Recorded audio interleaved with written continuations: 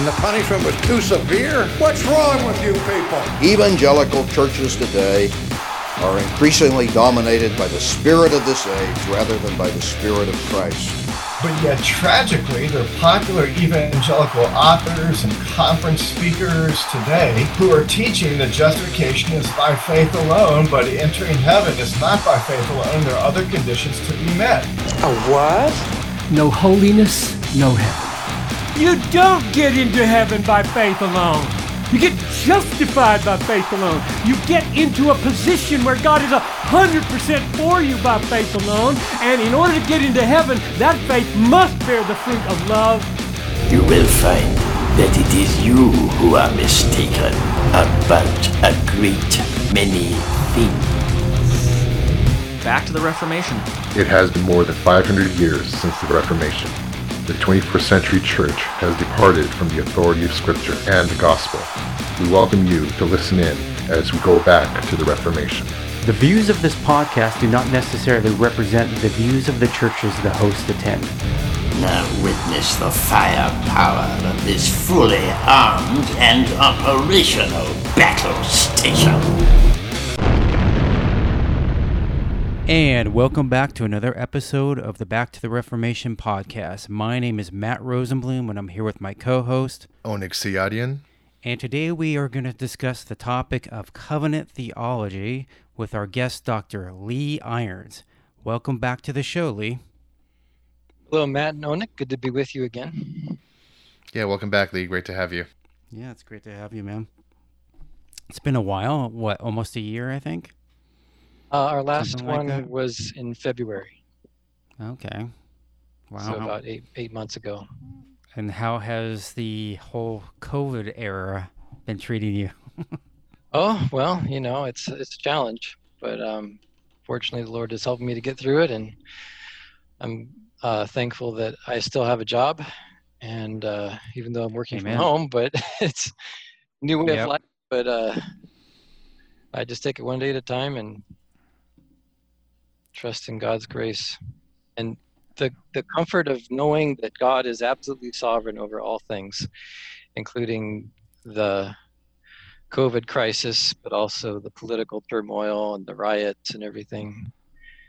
Scary time right now. A lot of unsettling things happening, and it's just very comforting to know that God is working all things together for His glory and for our good. Amen. So we can get an amen and an oy vey. Amen. At the same thing. So you've been getting a lot of reading done, I'm sure, huh? Yeah, actually, when the pandemic first hit, so back in like April and May, I did a lot of reading on covenant theology, which is our topic for tonight. So it's kind of relevant. Right. Wanted to read up on, all of the major Reformed systematic theologians. So I read Turretin, Witsius, Charles Hodge, Bavinck, Turretin, I already mentioned that. So just wanted to make sure I got a good grasp of what historical Reformed covenant theology or federal theology taught. Oh, Thomas Boston, that was the other name I was trying to think of when I said Turretin twice. The Marrow Man, huh? Yes, I love the Marrow Man. Yeah, so do I. That's awesome.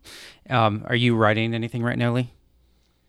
I'm always working on different projects, but I'm one thing that's on the back burner that I'm continually collecting information on and outlines and so on is covenant theology.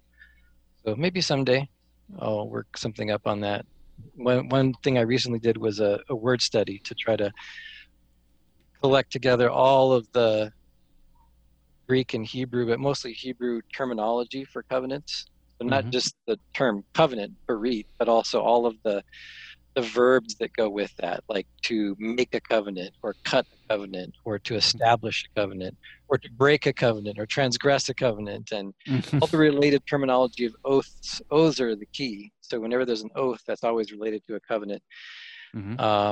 And also other related terms like terms for God's covenant faithfulness, chesed, which is one of these difficult words to translate, but can sometimes mean grace or mercy or covenant faithfulness.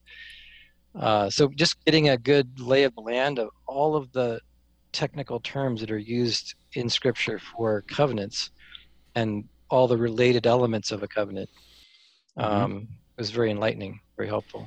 Well, since you started getting into definitions and such, why don't we jump right in and talk about covenant theology? And let me ask you the first question. What is a covenant and what is covenant theology? All right. So I'll give you Meredith Klein's definition of a covenant. He defines covenant as an oath-bound commitment. So I already just mentioned that whenever you see a covenant transaction in Scripture, it's always, well, not always, but very often it is accompanied by taking an oath. And who takes the oath, whether it's God or man, dictates or determines what type of covenant it is. So if it's a covenant of works, a covenant that's based on the works principle, then it's man who takes the oath. And a good example of that would be Israel at Mount Sinai, where God reveals the terms of the covenant. I'm the Lord your God, and gives them the 10 Commandments and all the other laws that go with that. And the people of Israel responded to that by saying, all that God has spoken, we will do.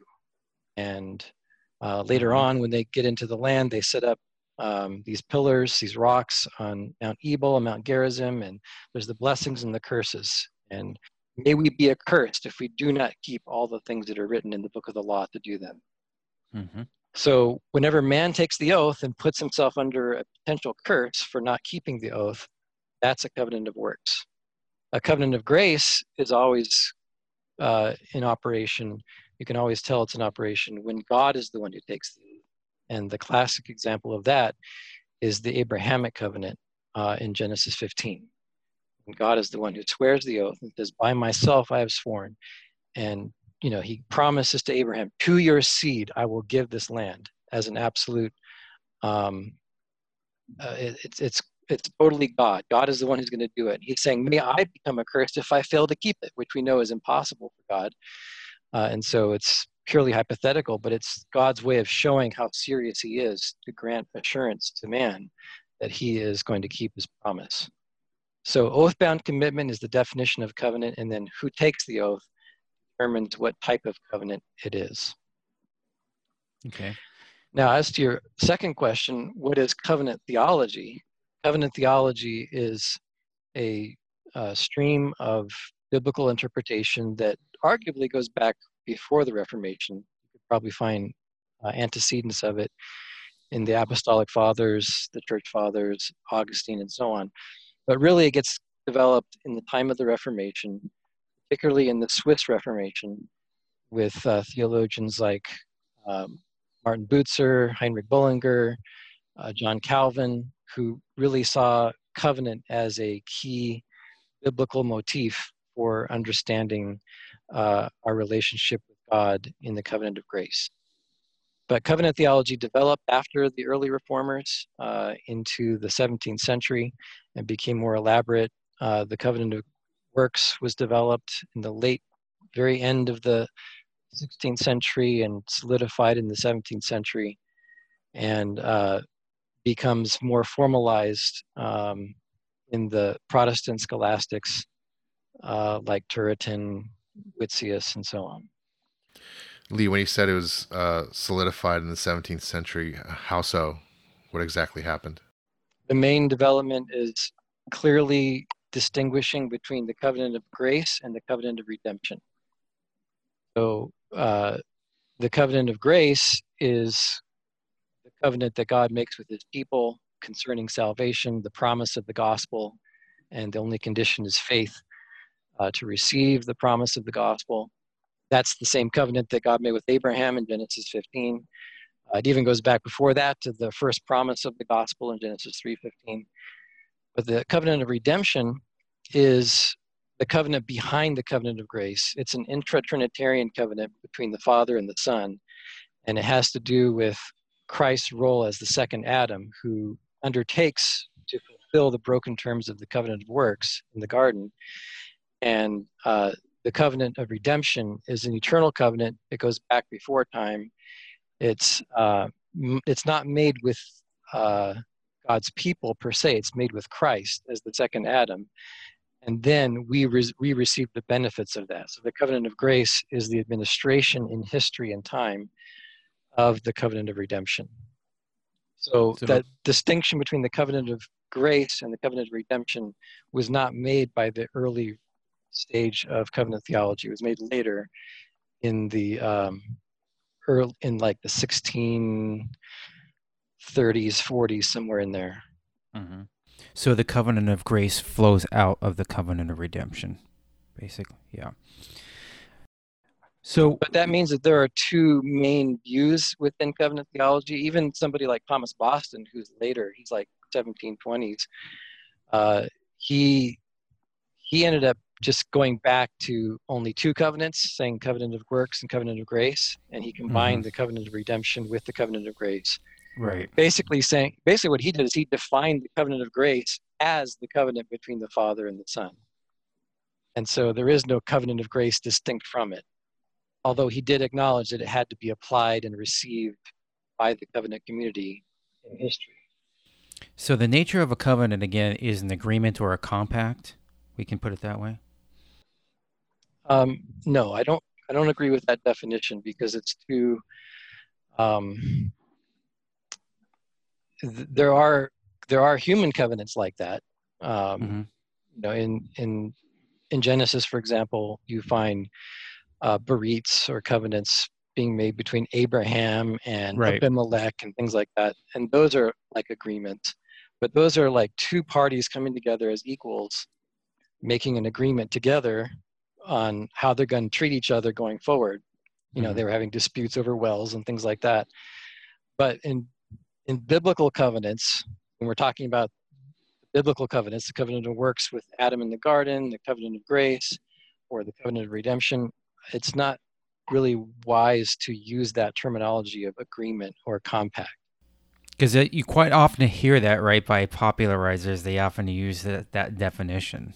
Yeah, but it's not, I mean, there's nothing pernicious about it. It's just that it's misleading because it's too human. It uses the human analogy when we're talking about theological covenants between God and Adam, or God and Israel, or the Father and the Son. And so in these theological covenants, we have to kind of shy away from that sort of humanistic two parties coming together as equals and making an agreement. Oh, I see. And we have to emphasize strongly that God is the Lord of the covenant, and we are submitting to it. It's not something that we didn't negotiate it with God and then come to an agreement. Right. It's not like going down to the car dealer and saying, you know what, let's make this deal. Let's make a deal out of this, right? I get it. Yeah. Also, you see I agree with what you said, Lee, and also you see in Scripture that God swears by Himself. Right. Yeah, and so that would continue your thought in regards to it's not consistent in regards to the covenant perspective, because he didn't need a second party in order to create that covenant or that swearing. He just swore in regards to just by himself, right, with himself. Yeah.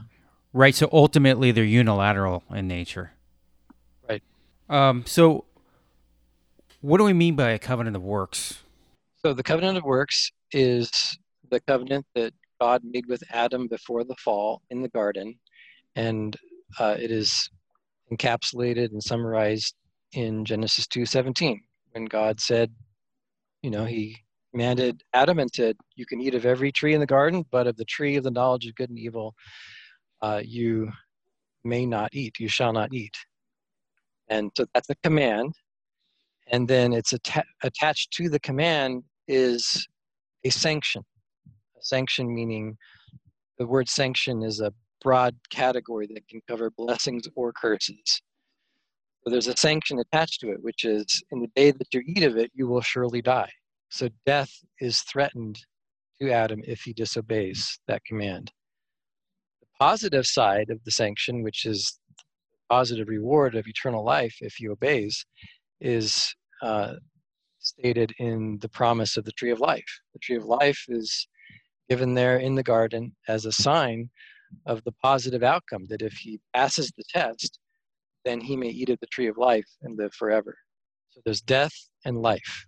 And these are eternal sanctions, not just physical death and physical life. This is eternal death and eternal life that is being threatened in the garden, in the covenant of works.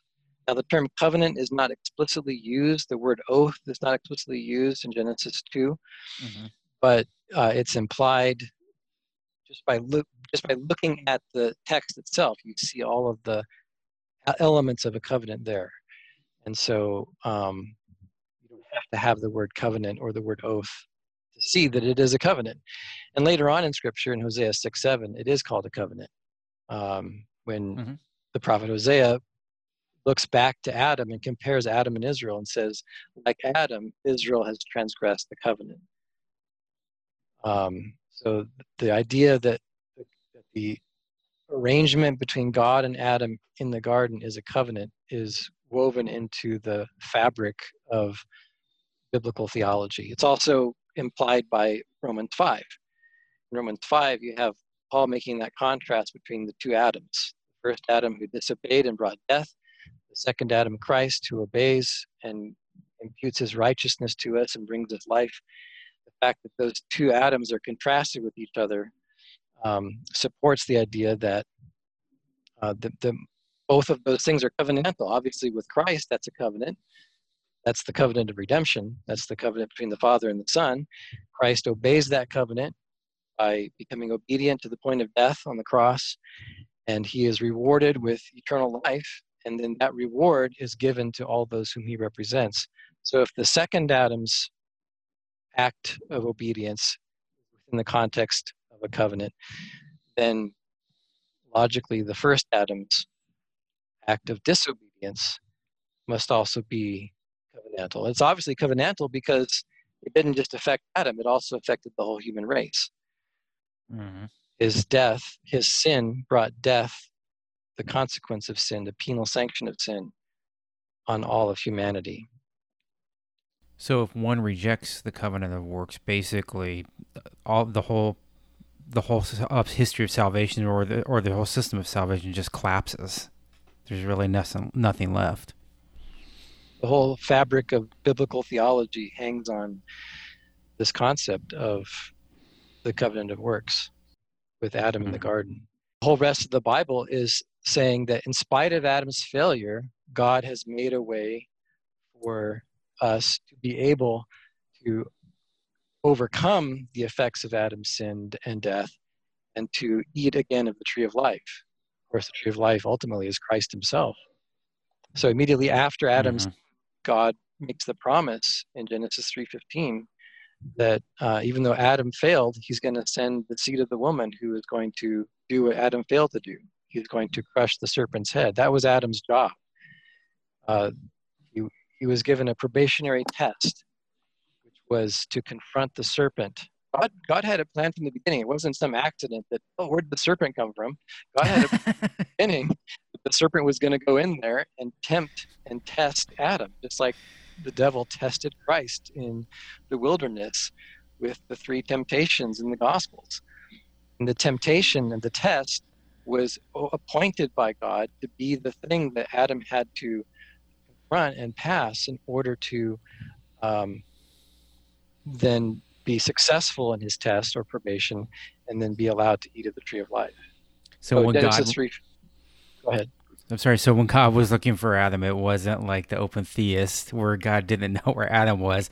It was covenantal language, really, right? That God was using there. Yep. Yeah, God was coming in judgment. When it says in Genesis 3:8 that they heard the sound of the Lord God walking in the garden in the cool of the day. In Hebrew, it says the Ruach Hayom. Ruach is translated spirit or wind or breath. So it's the spirit of the day. He's coming in the spirit of the day of judgment. And this is Judgment Day in Genesis 3:8. The covenant of works has been broken, so God is coming in judgment, and he begins his prosecution, and he examines them. And then in the very midst of pronouncing the judgment upon Adam, he also reveals the promise of the gospel. And this is the beginning of the covenant of grace, Genesis 3:15, first promise of the gospel, that there is going to be a seed of the woman. That is, there's going to be another Adam, a descendant of Adam, who is going to do what the first Adam failed to do. He's going to crush the serpent's head, and he's going to bring us to eternal life so that we can return to the garden and eat of the tree of life and live forever. So, Lee, I guess there are those out there who do not see or believe in a covenant of works, and yet hold to Christ attaining an obedience, or requiring an obedience, right? An active obedience of Christ, I think is the term. So in that case, that would just be terribly contradictory or just inconsistent in their thinking, because what would Christ's active obedience be in point of? What is he fulfilling if there's no covenant of works? Right. And actually, I would argue that I don't think there are very many cases of people that hold to that description that you just laid out there, of denying the covenant of works but affirming the imputation of the active obedience of Christ. I'm not aware of anybody that does that. I'm not going to name names. Okay, maybe there are names, but if they do, they don't. If they believe that, then they don't really believe in the imputation of Christ's active obedience, because what is that active obedience? It is Genesis 3:15. It is Christ fulfilling what the first Adam failed to do. So it's maybe they believe in something else. Maybe they believe in some kind of idea that Christ was sinless and never sinned, but they don't really believe that Christ kept the probationary test that the first Adam failed to keep. Remember, the Gospels tell us that immediately after his baptism, he was impelled by the Spirit and brought into the wilderness specifically to be tested by the devil. So Christ had to be tested just like Adam was tested in the garden, and he had to confront the serpent as part of his test. And part of confronting the serpent meant, for Christ, it meant that he had to go to the cross. He couldn't sidestep the cross and find some other way around it to achieve glory apart from the cross. So his obedience, the specific obedience of Christ, is not only in keeping the law in the Ten Commandments, but obeying fulfilling this mission that God had placed upon him, that the Father had placed upon him, of bearing our sins on the cross and actively laying down his life for us on the cross, thereby defeating the serpent. So the imputation of that act of righteousness, that's what Paul is talking about in Romans 5:18 and 19. The one act of righteousness that Christ fulfilled was his act of laying down his life on the cross in obedience to the Father in order to fulfill the probationary test. So anyone who denies the covenant of works in the garden is not going to be able to see the work of Christ in the Gospels as being the fulfillment of a probationary test like Adam in the garden. And so their understanding of, quote unquote, the imputation of the active obedience of Christ is going to be very watered down to the point of non-existent. It's going to be like some sort of general idea that Christ had to be without sin. But it's not the idea of him fulfilling a test, passing a probation. Or at worst, maybe assuming that man would have to do some of that work for acceptance. Yeah, inevitably that's what it leads to, is if you deny the covenant of works in the garden, and then you deny, as a result of that, you deny the imputation of the active obedience of Christ, then logically you're going to end up saying that the good works that Christians do as the result of our sanctification, those are the works that end up being what God accepts for our righteousness before God. Now they're going to say, of course, not perfect works, and it's graciously accepted by God and all this stuff. But then if they go that route, then they're denying the justice of God. Then they're saying that God doesn't demand perfect righteousness. Right. So it's like it's all tied together. It's one fabric. Again, if you take one, it all falls apart. There's nothing to impute if you reject either the covenant of works or the active obedience of Christ. The doctrine of the covenant of works is the article by which the doctrine of justification stands or falls. It's like a little thread. It's a little thread on the edge of your sweater, and if you start pulling on that thread, pretty soon the whole sweater unravels and you don't have the gospel anymore. Exactly. That's why I used the word fabric, because that's exactly what I was thinking. You're right. Exactly. Yeah. So go ahead. What I was going to say, when I was a proponent of New Covenant theology, there was always that inconsistency, right, of holding to an active obedience of Christ, but not holding to a works-based covenant in the garden. There was always that inconsistency and just that tension there. And of course, when you really dig into it, God willing, further and further, you discover that it is an inconsistency, and you do adhere to the covenant of works as I did. Yeah. There's a certain, I know what you're talking about with New Covenant theology is kind of interesting because they're very biblicistic. So they want to say, well, there's no mention of a covenant in Genesis 2. The word covenant doesn't occur there. And so therefore there's no covenant of works, And so you're right. So that kind of biblicistic understanding of Scripture, which doesn't see how Scripture all hangs together and doesn't see the two Adams construct of Romans 5 being this overarching structure that all of Scripture hangs together under. Exactly. That's what leads to just saying, well, I just, even though it seems inconsistent, I'm just going to preach this way when I get to that text and preach the other thing when I get to the other text, It's funny because it's funny because a lot of the modern day, or what they call, instead of New Covenant theologians, they call them progressive covenant theologians, right? It's trying to get closer, and it's a via media position. But what I noticed is that even though it's positive in the direction that they're going as far as acknowledging that the covenant is the backbone of Scripture, they still don't go far enough, and it still ends up being like dispensationalism in the long run. Yeah. For instance, when you listen to dispensationalists, the problem is they're biblicists, like you said, like with the New Covenant theology, and they say, well, let's stick to the passage where we are, and let's not look to other places in Scripture, right, to develop a cohesive biblical theology. And the point is they don't have a cohesive biblical theology at all, so it ends up making a mess out of the whole of Scripture. Yep. Another issue is progressive covenantalism is very similar to another view called monocovenantalism.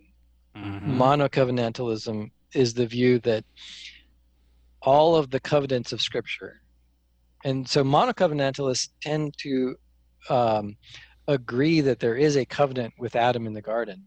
In fact, I think some of the progressive covenantalists do as well. Like Gentry and Wellum in their recent book.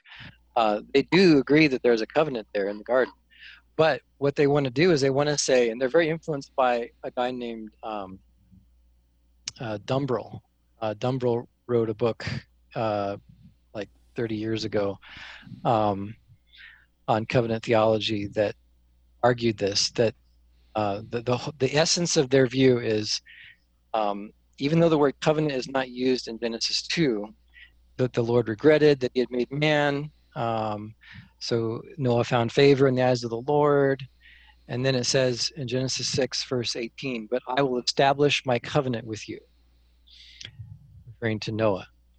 And they argue, Gentry and Wellum argue, that that verb establish, this goes back to that word study I did on looking at all the verbs that go with the word covenant. So the noun is berit, but the verb with it is the verb hakimoti. I will establish my covenant. From the verb kum. It's not from the verb karat, which is the normal construction for making a covenant is karat abarit. Karat means to cut a covenant, and the idea behind that construction is that obviously covenant ratification ceremonies involve cutting an animal, right? Like in Genesis 15, cutting the pieces of the animals, the birds, and so on in half. And so that's, according to Gentry and Wellum, that's the language for making or initiating a new covenant, to karat a covenant. But here it uses a different construction. It doesn't use the word cut, it uses the word establish. And so they argue that that implies that the covenant already existed. So they use Genesis 6:18 to argue for the existence of the Adamic covenant. Yeah, I know exactly where that's from. It's from their book, Kingdom Through Covenant. Right. I have it on my library. Right. Yeah. And Yeah. the problem with that is this is monocovenantalism, because now what you're saying is that all of the covenants, including the Adamic covenant in the garden, the Noahic covenant in Genesis 6:18, the Abrahamic covenant in Genesis 15, the Mosaic covenant, the Davidic covenant, the New covenant, they're all just further expansions of one basic covenant.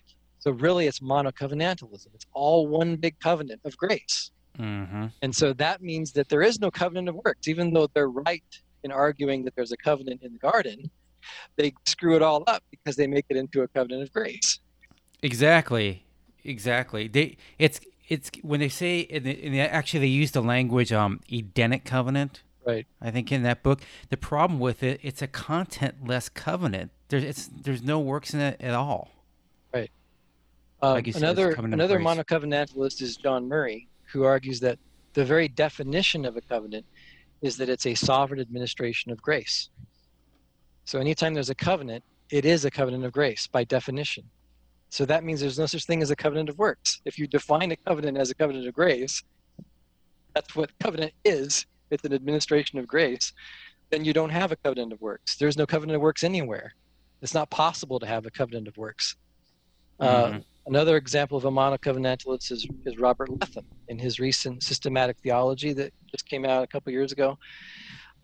He defines the relationship between grace and law as being, using this little phrase, grace constitutes, law regulates. He sees that principle that grace constitutes the relationship and law regulates the relationship as applying in every era of covenant history, including the pre-fall one. So even before the fall with Adam, grace constituted the relationship between God and Adam, and law simply was there not as some sort of works principle, but simply to regulate the relationship. And so every covenant, Adam, Noah, Abraham, Mosaic, Davidic, New Covenant, are all under the same umbrella of grace constitutes, law regulates. So just like John Murray, there's no place for a covenant of works in the system. And I think the slippery slope here is what I ran into before I became an adherent of federalism, where the slippery slope is you cannot distinguish between law and gospel at that point. That's the key, is distinguishing between law and gospel. And distinguishing between law and gospel in a federal context, that is, distinguishing between law and gospel as shorthand for law being the covenant of works and gospel being the covenant of grace. Mm-hmm. Onig, you were going to say something? No, I was going to mention something that Lee had written in regards to, you mentioned, Lee, that in classic Reformed covenant theology that there are two historic positions within mainstream Reformed covenant theology, right? And you mentioned that the first position is that the Mosaic covenant is essentially a gracious covenant administered in a legal manner. Is that what you refer to when you're of the monocovenantalism, or is that something else? No, that's a little bit different. So, so historic Reformed theology, classic Reformed theology, always affirmed the Adamic covenant of works. The monocovenantalists that we were talking about, like Gentry and Wellum, like Murray, like Letham, they do not believe that God's relationship with Adam in the garden is a covenant of works. Now, what you do find, though, is that within traditional Reformed theology, 17th century Protestant scholasticism, you do find that there is a difference of opinion over the Mosaic covenant. Not the Adamic covenant, but the Mosaic covenant. So the question is the Mosaic covenant a republication of the Adamic covenant of works in some way or other? And there were the majority who said that the Mosaic covenant is an administration of the covenant of grace in connection with Abraham and Genesis 3:15. But it was administered in a more legal manner. And so Turretin is the classic example of somebody who holds to this. So Turretin is not a monocovenantalist. He understands the law-gospel contrast. He understands the Adamic covenant of works. He agrees with the two-Adam structure, first Adam, second Adam, the imputation of Christ's active obedience, and all of that. But when it comes to the Mosaic covenant, he wants to say that the Mosaic covenant is an administration of the covenant of grace. But he acknowledges that it has some works elements in it at the accidental level. So he makes this philosophical distinction between the essence and the accidents. We're not talking about car accidents. It's the Aristotelian or philosophical distinction between the essence of something and the features of it that are not essential to it. Like, for example, I mentioned car accidents, so I'll use the example of a car, right? The essence of a car is it has to have four wheels, it has to have some sort of internal form of being able to move itself, not drawn by horse, right? But it has to be like an internal engine of some kind. It has to have a steering wheel. Those are essential to a car, to an automobile. The color of the car, whether it's black or green or red, those are accidental features. Whether it has power steering or whether it has, an automatic transmission or a manual transmission, those are accidental features that don't change the essence of the car. If you have one thing or the other, it's still a car. So that's the distinction between the essence and the accident. And so Turretin said that the Mosaic covenant, as to the essence of it, is a covenant of grace. But it has accidental features such as the rigor of it, the fact that Israel was afraid of God at Mount Sinai because he came in the loud thunder and the trumpet sound, the fact that it was there was this whole mass of ceremonial regulations that were like this big burden upon Israel that made them feel like they were under the burden of the law. These are all things that have a legal or works aspect to them, but they only operate at the accidental or like a surface structure of the covenant. The essence of it is a covenant of grace. That was his way of trying to maintain the concept that there is a works principle in the Mosaic law, while at the same time trying to uphold the concept of one covenant of grace from Genesis 3:15 to the New Covenant without any kind of dispensational break, But there were others within the Reformed tradition who said that the Mosaic covenant itself is not an administration of the covenant of grace. It is a republication at the typological level of the Adamic covenant of works, so that Israel is viewed as a corporate Adam being placed in a garden-like situation with the land of Canaan being sort of like the Garden of Eden. And they're also being placed under a test, just like Adam was under a test. And so as a nation, God made a national covenant with Israel pertaining to their retention of the land, and that if they kept the law, they would retain the land. Remember the fifth commandment, honor your father and mother, that it may go well with you, and that you may live long in the land that the Lord your God is giving you. That sounds a lot like what God said to Adam in the garden, right?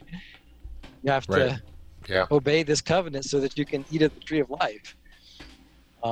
So this way of understanding things does not deny the unity of the covenant of grace at the underlying level. It's just saying that the covenant of grace, which began in Genesis 3:15, was formalized as a covenant with Abraham in Genesis 15, continues on at the underlying level so that all individual elect Israelites were saved by believing in the Messiah to come under the terms of that Abrahamic covenant of grace.